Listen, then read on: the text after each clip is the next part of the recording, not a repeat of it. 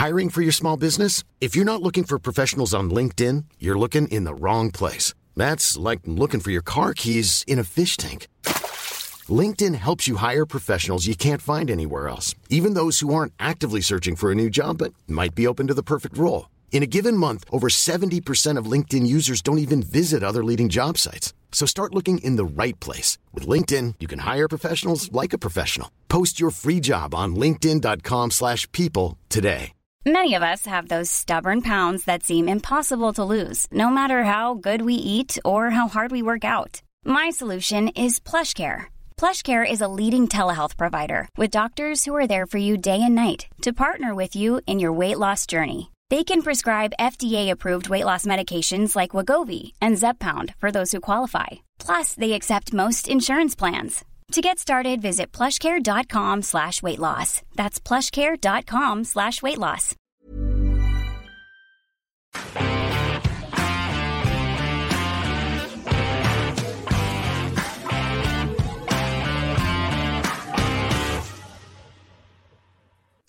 Hello there, welcome along to the Huddle Breakdown. Endicall here along with Juco James and Alan Morrison.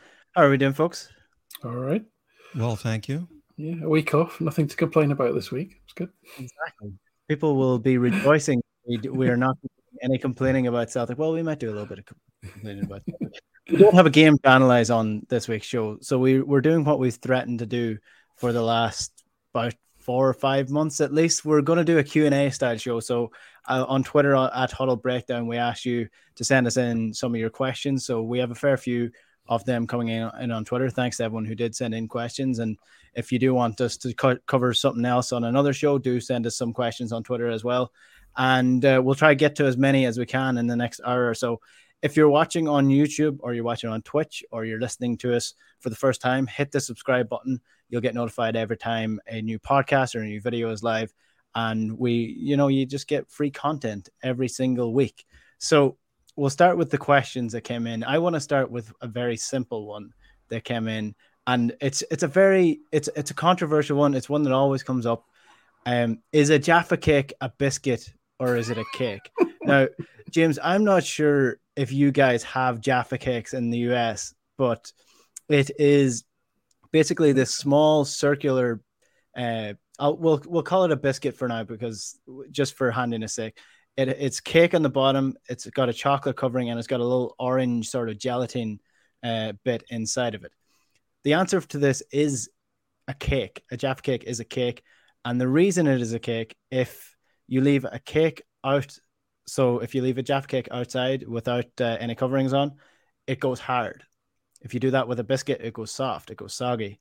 So that is the answer to the most controversial question that came in. And surprisingly enough, we're a Celtic podcast. For that to be the most controversial question to come in, I think we're doing pretty well. See you next week. Yeah. Great show.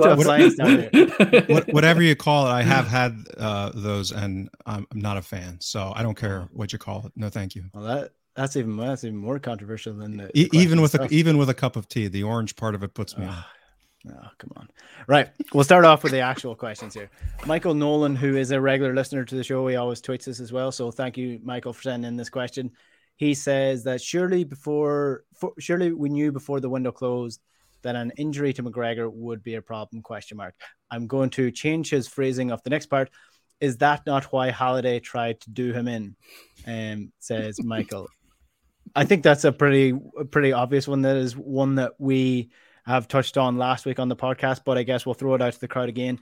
Not only do we risk McGregor pulling a hamstring or getting a muscle tear, our team's going to target him now, I guess, is what Michael is asking. Well, a trip through Andy Halliday's head would be a very short and fruitless journey, I have to say. So I'm not sure what he was thinking when he went into McGregor, but yeah, maybe that was part of it. Listen, I think, if we said the midfield is in quite a state when you think about the way that Celtic and Postecoglou want to play and the actual resources that we have at our disposal. If you think the system is going to be like a 6, which is more of a 6 in the sort of regista, if I can use a nice hipster phrase, of the sort of deep-lying playmaker style of player, and then 2 number 8s, and by number 8s we mean more sort of box-to-box multifunctional players that can break up attacks, but also get into the box, have shots, etc. If you think about that, that's obviously the way that we've played hitherto. McGregor is really good in that number 6 position, and probably more effective there even than as an 8, but I think he can probably do both. And there really isn't anyone else who naturally in the central midfield plays that role. You've got Turnbull, who arguably can be that 8, but he seems to struggle when the pace of the opposition and the intensity of the game and the standard of the game increases. And he may be more comfortable as a 10, which is more of a forward position behind a striker, more focused on the creative aspects and getting shots away than doing some of the midfield donkey work that an 8 would do. Rogic clearly has always been he's a classic 70s throwback to what a 10 was, a player who's really not that interested in the physical side of the game, really wants to get on the ball and do creative stuff with it. And then you've got McCarthy, who's more of a Scott Brown type of 6, which is not that deep line playmaker, more that first line of last defense, if you like, in front of the back four, breaking play up and just keeping the game very simple. So those are the players we've got, but actually what we need players, dare I say it, a little bit like Ryan Christie in the 2-8 positions: energy, aggression, a bit of pace, got a goal threat, loves the challenge. You need 2 of those, and then a McGregor type. So we're just massively exposed. And then beyond those players, we've got essentially kids, really, and that's it. So it's just a huge problem, I think, or risk, should I say, for the rest of the season. Can I ask a follow-on question before you come in here, James? You might be able to answer this for me.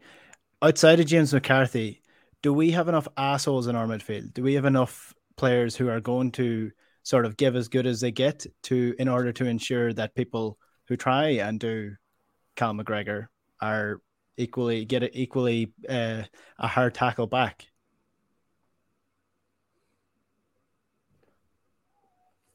We cannot hear you, James.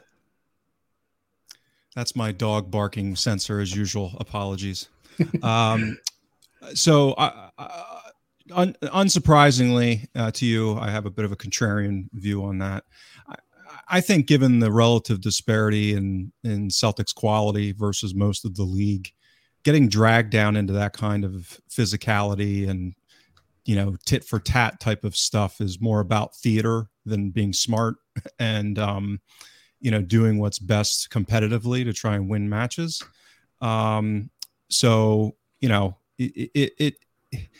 If you can dance like a butterfly and sting like a bee, like Cassius Clay could when he first became heavyweight champion, you don't go toe to toe and just sit there and get pummeled to do it. I mean, you use your athleticism, you use your pace, you use your skill level, and you make that the weapons that you deploy. There's obviously a balance to strike. To kind of segue off of one of Alan's comments, I think one of our challenges is that we have some what I'll call tweeners. So I see David Turnbull as a tweener. I don't think he really suits as an 8, a box-to-box 8. But I also don't think he necessarily, at this point anyway, maybe he develops into it. But Alan and I have talked about this over the last almost year now, is that, it's a bit of a mixed record as far as him as a 10. So it's almost situational. He's a tweener. He's kind of stuck in between those two. And as I continue to talk about this kind of concept of optimization, when you optimize a system, you have pieces that fit together in an optimized way. And when you have tweeners, that's harder to do. And, if all things being equal, if McGregor was 3 inches taller, 20 pounds heavier, and a little bit more aggressive in the tackle, then he'd be almost perfect in that position. He could handle the ball progression, the breaking of the press, as well as kind of doing a good enough job as, like a 28-year-old or a 30-year-old Scott Brown did in breaking up play. So it's really about picking the relative weaknesses and strengths and how they're going to fit together and complement each other or expose each other, in my mind. And I think that's yet to be determined, and I think it's going to be situational depending on how opponents decide to set up against us.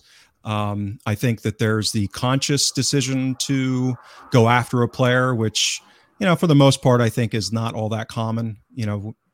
There's certainly players that are like that'll try to go out and hurt people, but I think for the most part, that's less common. I think my bigger concern is how the Scottish League is officiated in general, which is, I did a thread on this a while back, is, normally in pyramids, the top league in a country will have the lowest fouling rate, the lowest yellow card rate.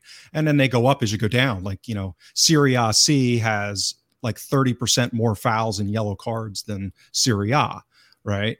So that makes sense. And if you go through Portugal, you go through Spain, you go through Germany, there are a little bit of variation, but for the most part, that sequencing, and it makes sense. They're better players at the higher level and they play a more technical, sophisticated style of game. So that all kind of makes sense. Well, if you teleport into the UK, that doesn't hold up. So the Premier League in England or the Premiership in Scotland actually have higher rates of fouling being called than, let's say, League Two, or yellow cards, for example, which, to me, that's a cultural issue as far as how the game is officiated and how much physicality, and we talk about it all the time, how much physicality is let go, how much creative players aren't protected with some of these just vicious tackles. So I would be concerned about that in general, as because of our risk and exposure of McGregor. And I'm not sure which is worse in that sense. I mean, I don't know if him playing that central six is going to make him more likely to get hammered more. I suspect probably not. Whereas maybe in that box to box role might be a little bit more susceptible to violent collisions, shall we say. And then the other part of all this is just a general risk that all the clubs are going to have to deal with is COVID still. So I think we've seen now that vaccines are not kind of universal 100%. And, so there's a scenario where some of our best players are out for a week or two with COVID, as we've seen already with other clubs. So, that's the scenario where we lose McGregor for a week or two, I think we could live with, depending on who the opposition are during that stretch of games. Any other kind of long-term injury, I think, would be a big problem. Yeah, there's a lot in that, especially the refereeing thing, because that used to be a massive thing, particularly in the Champions League discussion around referees, was the physicality of the Premier League compared to the way that European competitions were officiated, that it is different. I think that's narrowing a little bit, but officiating on the island of Britain in general is really, really poor. And that's reflected in the amount of British referees that are selected for the highest games, the biggest games in the World Cup and the European competitions and the Champions League final. I know there's a couple of high profile English ones, but outside of that, it's a very, very select few that actually make it to the highest level. So officiating is something that needs to be certainly looked at in Scotland and beyond. There are a good few questions about the defense that I might throw together at the end, because that's probably going to take up the most length in terms of discussion. So we'll move on to a question that came in from Cristoforo on Twitter, saying that Ainz admitted that Kyogo's best position is central following the derby. So how will he accommodate both him and Giakoumakis? It doesn't make sense to have a rotation option in Giakoumakis, who appears to have a quite different playing style to the first choice. So essentially what he's asking is Giakoumakis going to be playing alongside Kyogo? And if he's not, is the game plan going to change when Giakoumakis is there instead of Kyogo? Well, that's going to be quite a shift if we suddenly go to two up top and actually go two up top with the only two strikers that we've got in the squad that the manager actually wants to play. That would seem very unlikely. So to me, common sense suggests that he'll continue to play roughly the system he's playing, and it'll be one of two. But Kyogo is a very high intensity player, in terms of just the sheer effort he puts into the game. He's tended to come off around the 60 to 70 minute mark in most games. He's obviously been on the receiving end of sort of violence in virtually every game he's played, not just in Scotland. So, I don't think Giakoumakis is going to be short of minutes. He's a similar player in the sense of the level of intensity and work rate that he will bring to the game. So I suspect both of them will see significant minutes as a single striker. And the rest of it really comes down to what the very point that James made is how do you fit the jigsaw pieces together around that to make it coherent? And, if you assume that Kyogo won't be on the left, which may be something that happens occasionally, and actually he does well there because he's a good player, probably not something we're going to see a lot of, then you're left with, okay, well, if Forrest isn't fit, then it's Jota. Jota's not played that many games of professional football, really. We have, how long is he going to take to adjust to Scottish football? And then you're down to Adam Montgomery. And that's where we are.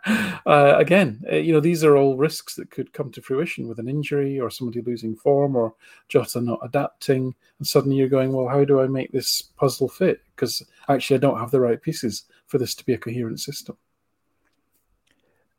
The question that I would ask in relation to Giakoumakis is, I think Boys Analytics did quite a bit of this on his Twitter in terms of the type of goals he scores. A lot of them are from high crosses.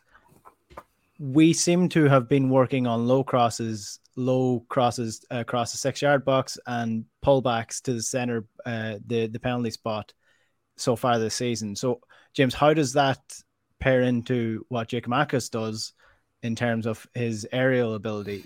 Do we change our game plan when he's on the pitch, or is it the same old story with him? I generally agree with Alan in that there's such different players. I don't think Giakoumakis is in the same neighborhood as Kyogo as far as quality and what I've looked at and the analysis I've done. It's pertaining specifically to your question, and that kind of segues into one of the questions I have about how other teams are going to kind of set up against us. So I see two very distinct strategies that aren't earth-shattering, but I see vulnerabilities for Celtic that both of them could look to capitalize on. One is the high press, aggressive high press, but not all the teams have the quality and the athleticism and being coached well enough to do that and to really come at us in our defensive third and not get absolutely ripped apart, particularly at Celtic Park. But I do think some will try it, and there are some that are, like a Hibs might be good enough to give us some real troubles in that regard. Rangers, if they decided to go that route, even though we've talked about that's probably not how they would do it. The other one is to just bunker in, close down that space. And to me, that would be the way to try and dilute some of the impact of Kyogo, meaning that one of his great strengths is using that space to run off the center backs. And if they're camped in at their own 18, there's not a lot of space for him to do that. So if you're going to park the bus, compress space, I could see Giakoumakis being an alternative if we are confronted with those kind of bunkering opposition, where some of those high crosses could be a way of mixing it up and trying to break teams down. So that's one way I could see it happening, whether that's within a game and changing it up. The other part of this is that Kyogo's already played a lot this year coming from Japan. He came to us mid-season. He's also been on international duty. He's going to be coming back from Japan probably today, I think. Sorry, James. He limped off today. He got substituted in the 50th minute. He went off injured. For God's so sakes, we're already potentially looking at one of these risks becoming a massive issue, right? I didn't know. For that. listeners of the podcast, that weird noise you heard was James banging his head off his mic. Yeah. Okay, well, that's great news. I don't know any more than that, right? Yeah, he kind of limped off. Yeah. Hopefully, it's just a knock, but it could be a bang, impact. Yeah, but again, that comes back to, he's already played quite a bit this season, And the idea that he's just going to go straight through from basically, let's say, late January when the J League starts, I think, early February. I'm not sure exactly when that is, or very early in the year, and stretch out basically to a 15-month season and play in what could be 70 to 80 games over that stretch, I think is probably not realistic, even if he goes through that without getting any significant injuries. So there's going to have to be rotation. We're playing across 4 competitions. So there's going to be minutes for Giamakis, I think, within that, playing in early League Cup, where we play Wraith, I think, coming up in the League Cup. I mean, that could be a game, those kind of things. So, I can see in Juranovic, one of the things that I saw when I looked at him before he was signed, when he was rumored, was he is actually pretty good at those kind of early deep crosses, almost like a Barisic or a Tavernier. And he actually comped with Tavernier quite well in that regard in the analysis that I had done. So we have at least one fullback that seems like he could deliver those balls to a striker that's adept at attacking them. So that's kind of how I would think about it. But I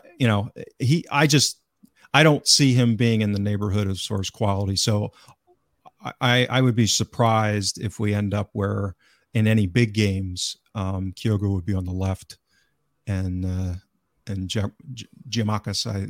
I'll struggle with that till I die. Giacomakis is kind of the preferred number 9. Yeah. So I think it's a good option to have at least, but I think my serious questions around Giacomakis is, why did he explode in the Eredivisie last year? And can we recreate those conditions? Can he recreate those conditions? Was it form or was it quality? And I think we'll learn over the next couple of weeks whether what situation it was that led to him scoring so many goals in the Eredivisie, and why he wasn't snapped up by a club as soon as VV Venlo got relegated from it. So it's an interesting time at Celtic. We're seeing a lot of faces, so I'm always willing to give them an opportunity to prove themselves. So I think 2 to 3 weeks we'll soon begin to see what his role is going to be within the side. There are a good few big games coming up, mainly in the Europa League over the next couple of weeks. And one of the questions coming in from Paul Smith is that with the step up in class in the Europa League, will we see pragmatism from Ange, and can we get out of the group? For those who haven't seen the group stage or forgot what the group stage is Real Betis, Bayer Leverkusen, and it is Ferencváros, a return to Ferencváros, Celtic's old enemies. 3 green and white sides in the Europa League, but 3 very difficult sides as well.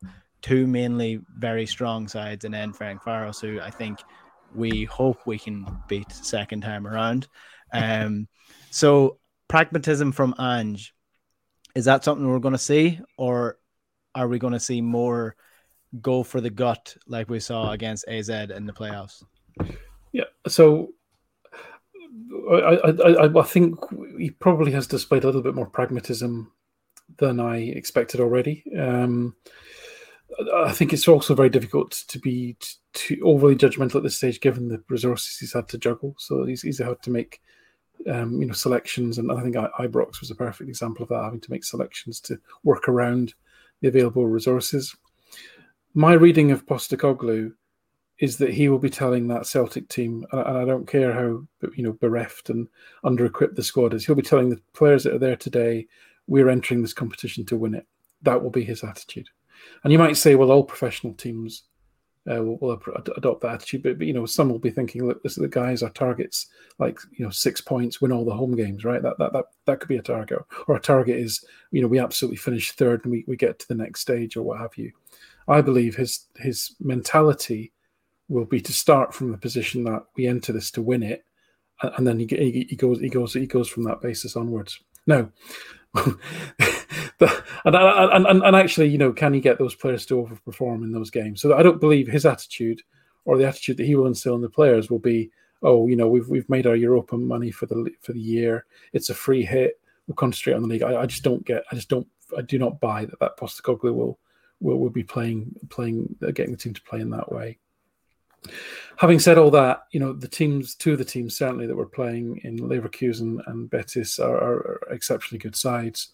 they're realistically going to be, it's probably several levels above, unfortunately, where we are at this point in time.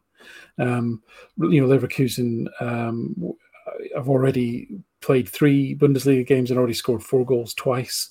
They're a very well coached team. We've scored 6 goals twice, Alan. We've scored 6 goals twice. Not against Borussia Mönchengladbach, unfortunately, away from home. I think it was Augsburg away and Borussia Mönchengladbach at home. So they're already, already started the season strongly. They have got a new manager. So the Dutch manager Bosch has gone to Lyon, who took them up to high position in the Bundesliga last year. They've got Gerardo Sioni, who had been manager of Grasshoppers and Lucerne, and young boys. I think young boys are, again, they're the first ever foray into the Champions League on the back of his efforts, and they're a team who again are one of the sort of pioneering data-driven clubs. So you can expect a team that's going to not just set out to play the way they always play. Expect a team to look at Celtic closely and set up in a very intelligent way, and to have very powerful resources to give us a lot of problems. Having said all that, I don't think Postecoglou will go gung-ho. My evidence for that is he played the way he played against Midtjylland when down to 10 men. He made a very pragmatic call about the team shape. And on the face of it, it was quite aggressive in pushing Rogic to play more as a striker. But actually, what he did was he made the team very, very compact.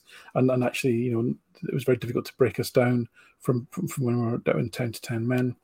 And then against Alkmaar as well, I think the way that we saw the game out at 2-0 at Celtic Park was actually pretty impressive in terms of we pressed far more intelligently and less frequently. We sat back in more of a medium block, and again we were compact and tight, and they really didn't have a shot after the 67th minute of any note. So I take those 2 things as being a sign that he will adjust. It won't be all guns blazing, but he will send those teams out to win those games. James, do you want to come in on that?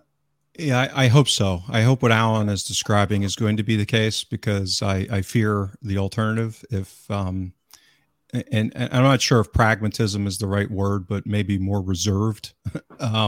So within the context, I don't expect him to pull a Rodgers Barcelona where he goes in and just plays 5-4-1 and parks the bus. Which, again, I think a lot of people criticized Rodgers for not being pragmatic. And then when he tried that once, we got absolutely annihilated.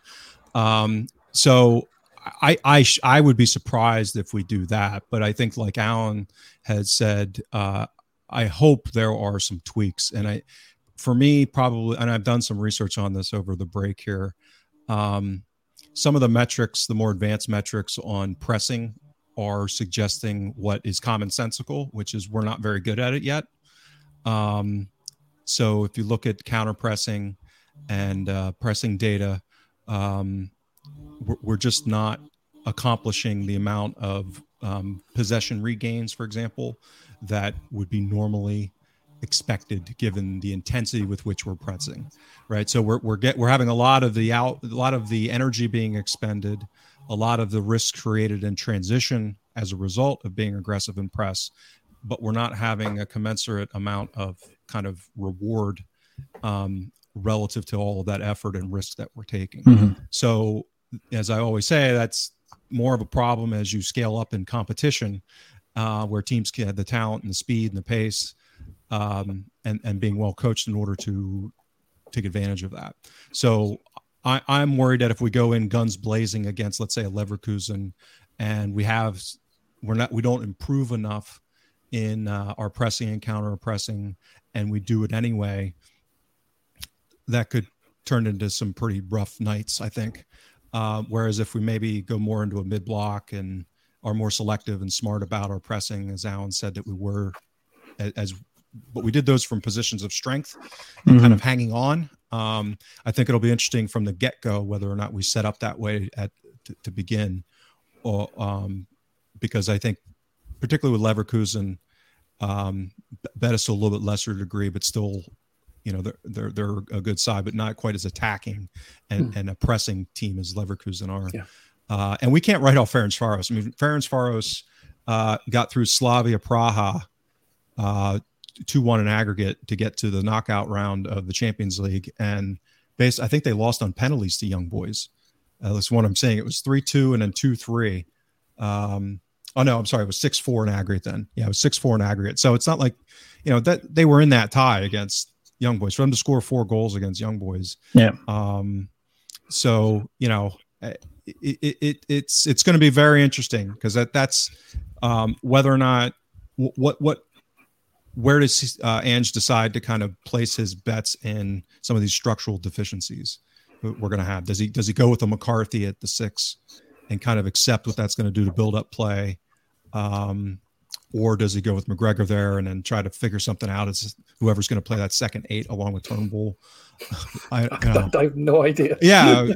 or whether he goes with 2 6s and a 10. But there again, you're setting yourself up for transition issues big time. So yeah, I think it's going to be fascinating and it's going to come quick. I mean, I think as soon as we play Saturday next week, right? I think we have the first, we go to Betis away, Real Betis, yeah. So won't have to wait too long to get some answers in.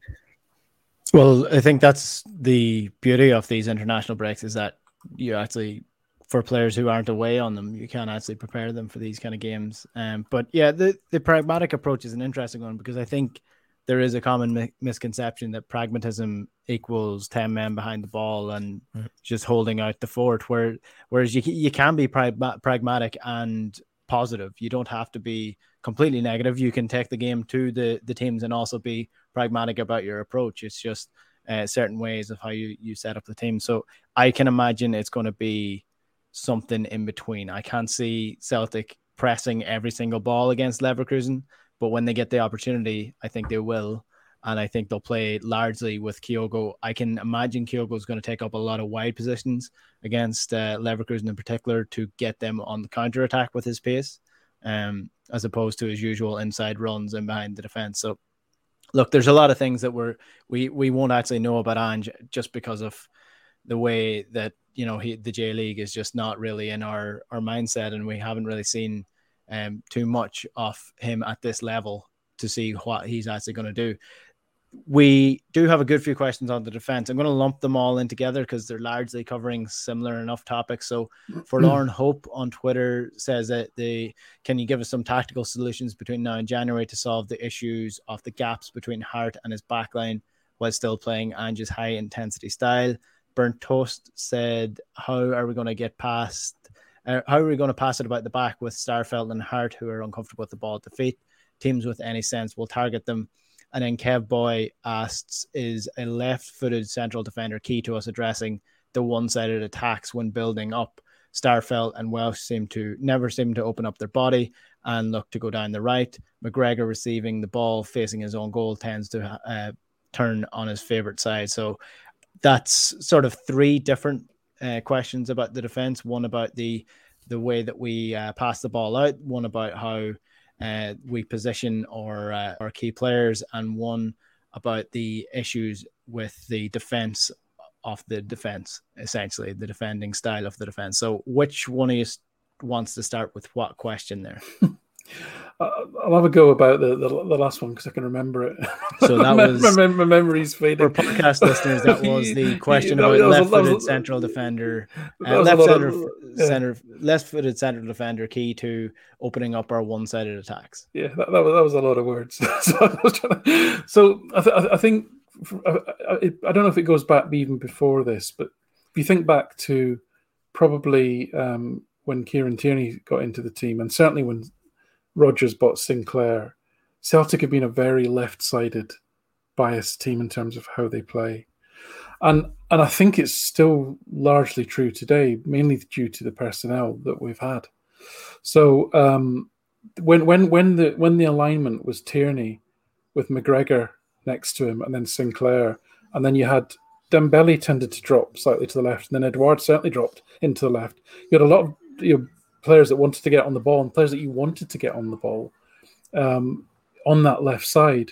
Whereas on the right side, you tended to have Lustig, who didn't tend to bomb on and was more likely to tuck in one and shuffle everyone round so that Tierney was then free. And then Forrest, who was more of a out-and-out winger, versus Sinclair, who was always looking to cut in, and therefore that freed up space wide for someone on the left to make that run. So you'd more like to get an overload on the left. So the ball would naturally, be going in that direction. And since then, McGregor is a ball magnet. I mean, McGregor demands the ball, and you want him on the ball, and he tends to. If you look at a heat map of McGregor, it does tend to be that left half space. If you drew a line down the half space between the fullback and the centre back and the inside midfielder through to the centre circle, that's kind of McGregor's zone of operation more often than not. So I think that's the main reason, and for historical reasons of personnel. And now we're in a situation where Abada is again one of these players who doesn't look like he's going to get a lot of touches in the game. It's just not his nature to be coming back, linking play. He wants to get on it in dangerous areas, and then he'll do something explosive, and you'll get a few of those in the game. Whereas on the left, again, we've got players who are probably more comfortable taking more touches. And again, we've had the right back issue. It'll be interesting having Juranovic now. Now that might do something to actually balance the team out a little bit more. But we don't know yet, because it's another thing we've yet to learn. So in terms of going back to the original question, which is if you had a left-sided centre-back, would that open up the play? I don't think it would have solved or changed any of those dynamics that I've just mentioned, whether the centre-back had been left-footed or right-footed. In fact, a right-footed centre-back will be generally shoveling the ball out to the left more and accentuating that. A left-footed centre-back obviously would be maybe coming inside. I know some people are really passionate about this and think that you must have a left-sided centre-back and a right-sided centre-back. And my kind of sort of natural feng shui might kind of instinctively say that I think that's a good idea, but I don't know that I've got any data to back that up per se. But I'd be interested if anyone's done any research on, is a lefty righty combination better than not? I suspect having two good players is better than having a lefty and a righty for the sake of it. I don't care. Yeah. I don't care if he's left-sided or not. All I want to know is can he play football? And I mean, put it this way: like you can have a left-sided donkey.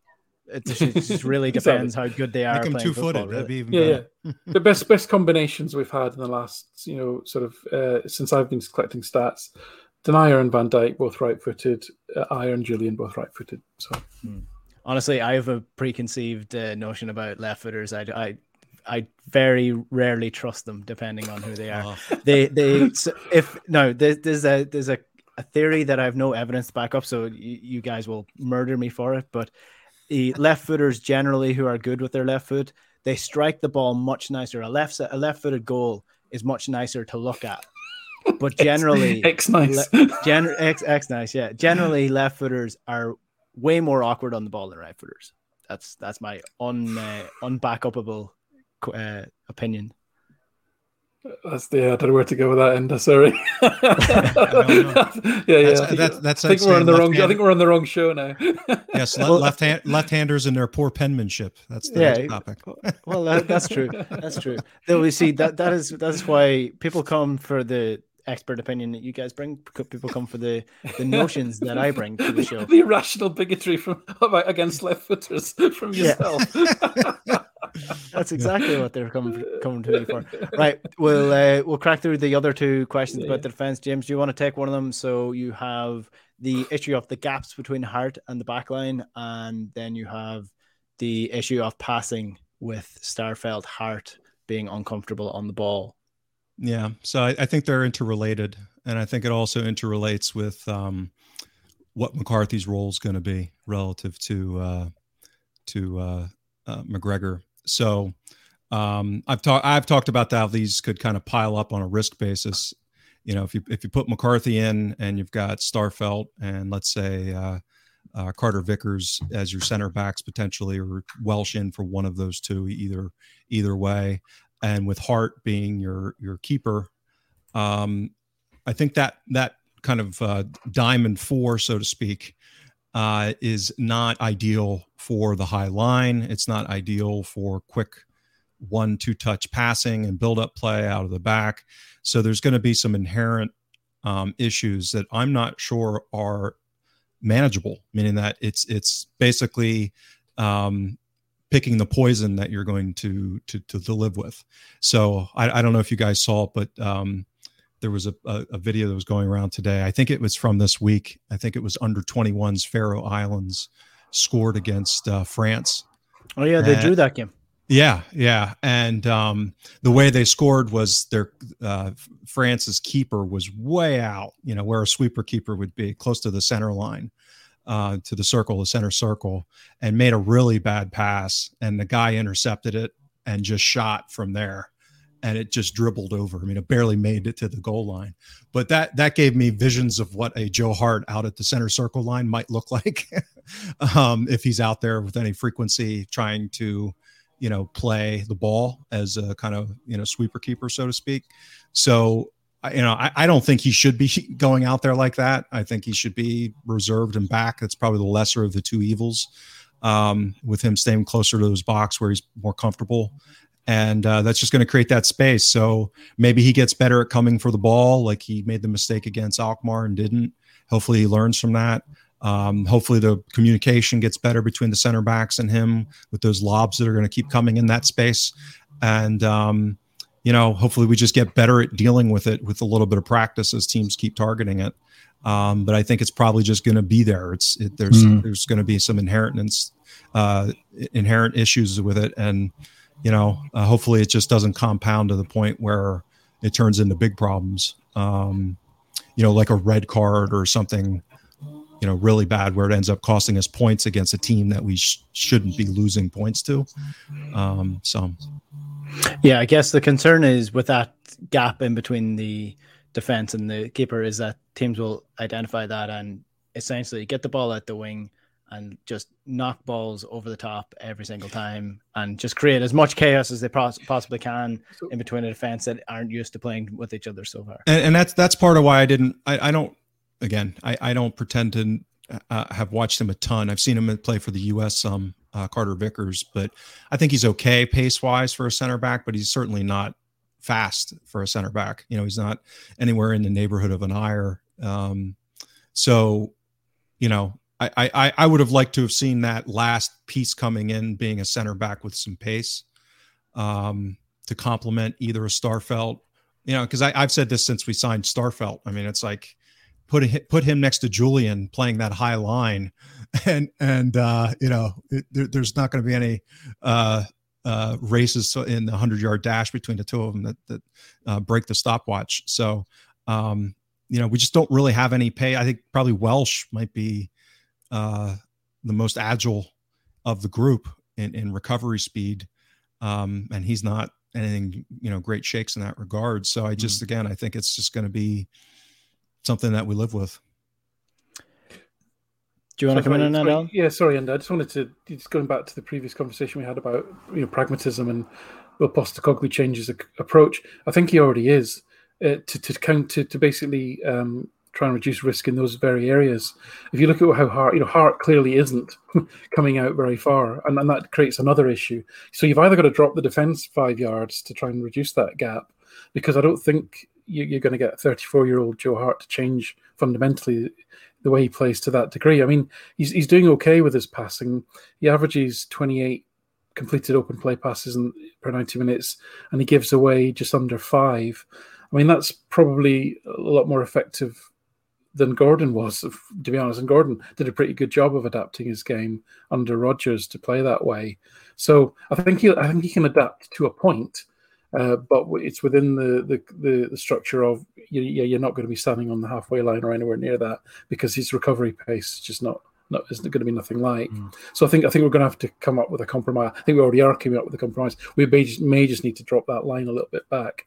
And as for Starfelt, I mean, it might surprise you to know he averages more open play passes than any other player by 73 passes. And he loses the ball through his passing less than any other player. He gives it away just over 2 times. So again, there's a trade-off there between his relatively safe passing. He's not taking risks with his passing. He's not trying to break multiple lines. For example, at Ibrox, he was very serviceable at getting past the front 3, and he could get it into a midfielder or he'd get it into a fullback, and he racks up plenty of those types of passes. And to be honest, that's okay, but you're not going to get that range of passing. So I think, and the other thing about Starfelt is what was very interesting is away in Alkmaar, and he shifted from the left centre back to right centre back and I think it was to protect him, get him away from a Buklal on that side, and that's where the danger came down. They had a new left back making his debut, and I can't remember who they brought in on the left. Sorry, it was the other way around. They're basically trying to protect him from I think it was Larsson, wasn't it? Yeah, Carlson. Sorry, Carlson. Yeah, and then at Ibrox, they flipped it again because to try and keep him away from Kent. So he's being protected, as I said to you in the last show, he's being protected by Postecoglou. They're trying to build his confidence because it has taken a bit of a kicking. So that, to me, again, is evidence that the manager is adapting and trying to find ways to fix problems. He's not just saying, it's up to you to sort out, kick him out of the pitch and get on with it. There's more going on here. Well, and I think that's a great point, Alan. And to me, again, it introduces just a different, as I've always said, risk tends not to get eliminated; it just morphs. So if the risk is inherent, meaning that if the pieces don't fit together, then you can kind of change where that risk lies, but you can't eliminate it. So to your point, you might be able to reduce it. Normally, you just change the shape of it, and then you might change the frequency of it. But so for example, let's, and I agree with you. The idea of maybe moving the line back 5 yards, but that then also might invite on more pressure, and Starfelt invites on more pressure with his safe passing, right? So because he's not really taking that blind breaking pass to cut open. So he's doing the simple passes. And again, if you throw McCarthy into that mix instead of McGregor, I can see scenarios where we're caught 10 to 15 yards deeper in build-up play, and teams are just, again, if they have the athleticism and the quality, just see like sharks with blood in the water. Just moving that forward. And that's a different manifestation of the risk. But it's situational. And again, this is what I always talk about is for a lot of our opposition domestically, most of this isn't going to matter. Because if they try to press us that aggressively, if Ross County comes in Sunday or Saturday and tries to aggressively press us forward, the likelihood is that we're going to absolutely carve them open. But when we go and play Leverkusen, totally different kettle of fish. Well, another sort of issue with that safe passing is the over-reliance on Cal McGregor plays into that, because, if he's the guy that's always receiving the ball from the midfield and has to do something with it, if he gets injured, then where do you go from there? And also, you can bring Cal McGregor into the game in other ways by doing what Christopher Ayer did, carrying the ball out, beating the first man, breaking the first line, and then suddenly there's space opening up in front of Cal McGregor to run onto the ball as opposed to getting it and having to turn. And I suppose that addresses the question that came in about his left-sidedness. Just to finish up, there is one question from Mike Coast, who is asking a question of James, and James is the only one of us that can actually answer this question as far as I know. Are there lessons to be learned from the American NCAA programs that consistently perform and recruit above their relative size? Gonzaga basketball and Boise State football that can be applied to Celtic's future performances in Europe. So can you explain that firstly and then answer the question? Because I've got no fucking clue what that guy's asking. Yeah. So both of those are universities that have developed very successful programs, even though they're not in major conferences. So you could think of them, the analogy I think that the questioner is asking, it's kind of like, the Scottish League being outside of the Big Five. So Celtic's almost like a Boise State or a Gonzaga, which Gonzaga was in the NCAA basketball finals this past March, for example. So they don't play in one of the premier conferences where they have the big money and, they pay their coaches $4 million a year, that kind of thing. So they've been able to build this very successful program as Boise State has, and just doing things a little differently. I think the analogies that is interesting. I think, So some of the things that I would say is optimization, and this is kind of a general key concept, which is how do you make the best decisions and optimize the resources you have relative to your competitive situation, right? So how has Gonzaga done that? They've recruited a lot of foreign players. So they've kind of built this little niche where they bring guys in from Eastern Europe, they bring guys in from Africa, where, your Kentuckys and your North Carolinas and your Duke, kind of the traditional powers in college basketball, their bread and butter is the best U.S. players, and basically giving them a pathway to the NBA very quickly. So what's happened is college basketball players, the best ones, usually only come for 1 or 2 years, and then they go pro because the money's so ridiculous, right? So the people that Gonzaga's recruiting are, the 7'1" Lithuanian dude who's going to be there for 4 years, and they might come in a little raw, but they coach them up, and they're at the university for 4 years, and by that third and fourth year, you've now got a really good player relative to what you could have, because you're never going to compete for that, what they call 5-star recruit that's going to Kentucky or Duke. Gonzaga is very rarely going to be able to get that player. So they've been very smart about how they, recruit and develop players and getting them to stick around for 3 or 4 years. Boise State, I think, is a little bit different. Because American football is a little different. What they did is basically innovate an offense. So the way that they went about, they were one of the early teams to adopt what they call a spread offense. So it's almost like, throwing all of your players out wide and just throwing the ball around like lunatics. So using space to their advantage, using quickness. And so they being very creative in their play calling, taking risks. So they've been able to do it in a different way, which is just being smarter. I think they've been pretty on the forefront of analytics relative to that. And they're just as happy winning 65-50, which in American football is an insane score. But they've figured out a strategy. It's like, okay, we don't care if we give up 50 points because we'll score 60. And that kind of is Ange ball in a way. And for the most part, they've started to lose a little bit of that because people have caught up, meaning that that kind of what they call spread offense has become a lot more, they started that back in the mid-noughts, like 2005, 2006, 2007. So they were very early on the forefront of that. Now it's become quite popular. So they've lost some of that strategic edge as a result. The coolest thing about Boise State, other than the fact that they're in Idaho and no one knows where Idaho is that they play on a field that's a plastic pitch, so to speak, or an AstroTurf field that is blue. So if you ever want to tune in and watch a game, their turf is actually blue. Yes, there's some that would go down that road, I think.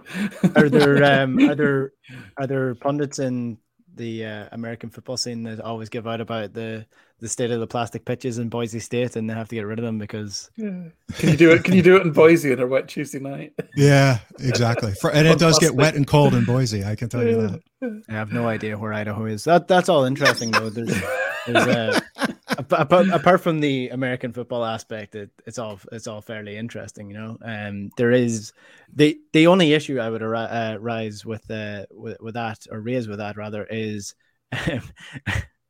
Celtic are not a progressive club at board level, so that is where you're running not into at the issues. moment. No, yeah, the angle about what you were saying about recruitment, right? I mean, is surely synonymous. I mean, in a post-Brexit world, there's new angles to be pursued around which markets are now accessible that didn't used to be, and then that's what Celtic need to start exploring and really digging into. Obviously, at the same time as overhauling recruitment and the way that whole operation runs, definitely. And I've actually, because we get accused of being spreadsheet geeks and all this stuff, and the stat heads, and focusing only on numbers. And I've said this consistently, and I 100% believe it. The people, the leadership, the culture is the most important part. So, Boise State were able to create this kind of competitive advantage that was durable for a period of time. But you're all, in these highly competitive environments, people are always copycatting. People are always kind of, figuring out what you're doing. So it's having smart people that are able to innovate and stay ahead of the curve that's important, and building a culture that enables that. because these things are cyclical otherwise. And if you can continue to invest in data and machine learning and all these various things, but so is everyone else. They're going to catch up, and it's like a never-ending race as far as trying to stay ahead of the competition. So there's not really any such thing as a durable advantage, I think, other than building a culture that's going to be perpetually paranoid and always looking to innovate and stay ahead of the competition, and to do it in a kind of vicious way. I mean, that it's part of one of the ways that the New England Patriots were so good for so long, for 20 years, other than having Tom Brady, which was a huge part of it, which was they were mercilessly vicious. There was no sentimentality. When a player got older, even if they had helped them win 3 or 4 Super Bowls, goodbye. Well, look at Alex Ferguson at Manchester United, and right. I mean the guy who always gives out about me referencing the Premier League in this podcast will come back at me. But Brian Robson, captain Manchester United, gone. Roy Keane, when he was done, gone. Peter Schmeichel, gone. He was not afraid to get rid of key players if it meant that he could finally revitalize the team in the way that he needed to do. And I guess he's an old guard in a way now, that the way the things are done. But he was in full control and he did what he needed to do. I think the key point I would use to point towards the culture not being correct for this sort of innovative thinking in Celtic at the minute is the fact that Lawwell decided that after the 10 in a row is when things were going to change. That's when he was going to step down. That's when they were going to get a director of football. That's when they were going to revitalize the scouting system after the 10 in a row was done, as opposed to getting it done in the right way and having these people in place to continue to build on it. So I guess it might change over the next couple of years. Hopefully it does change, but I think that's where my skepticism around it would come. And if people don't like our data, they come to the podcast for my hot takes on the left-footed players. That's right. So all we can go on that one, and is you have to look at Mackay and where he came from and what he did at Scottish Rugby. He did not have accountants in charge of the departments. He had a marketing person in charge of marketing. He had a salesperson in charge of sales. He had a rugby expert in charge of recruitment and scouting plans. And that's how you do it. You find talented people and you give them the authority and the mandate to do their job properly, and you give them the tools to do the job properly, and then you support them 100%, and then you hold them to account, and that's how you drive excellence. And Mackay has got a track record for doing that in a sporting environment. So I'd definitely be up for giving him a chance to instill that culture at Celtic. Yeah, well, we will live in hope that happens. This was the first Q&A off the Huddle Breakdown. I think it was a massive success, if I do say so myself. We will actually have a game to look forward to and look back on, the Ross County game this weekend and the Real Betis game next week. So that's what next week's show is going to be. If you want to get that, you have to subscribe to the YouTube channel below, subscribe to the podcast network at Huddle Breakdown, and follow us on Twitter at Huddle Breakdown or The Breakdown Inc. James, Alan, thanks very much. Thank you. Have a good week, guys. All right. Thanks for your question, folks. We'll chat to you later. Good luck.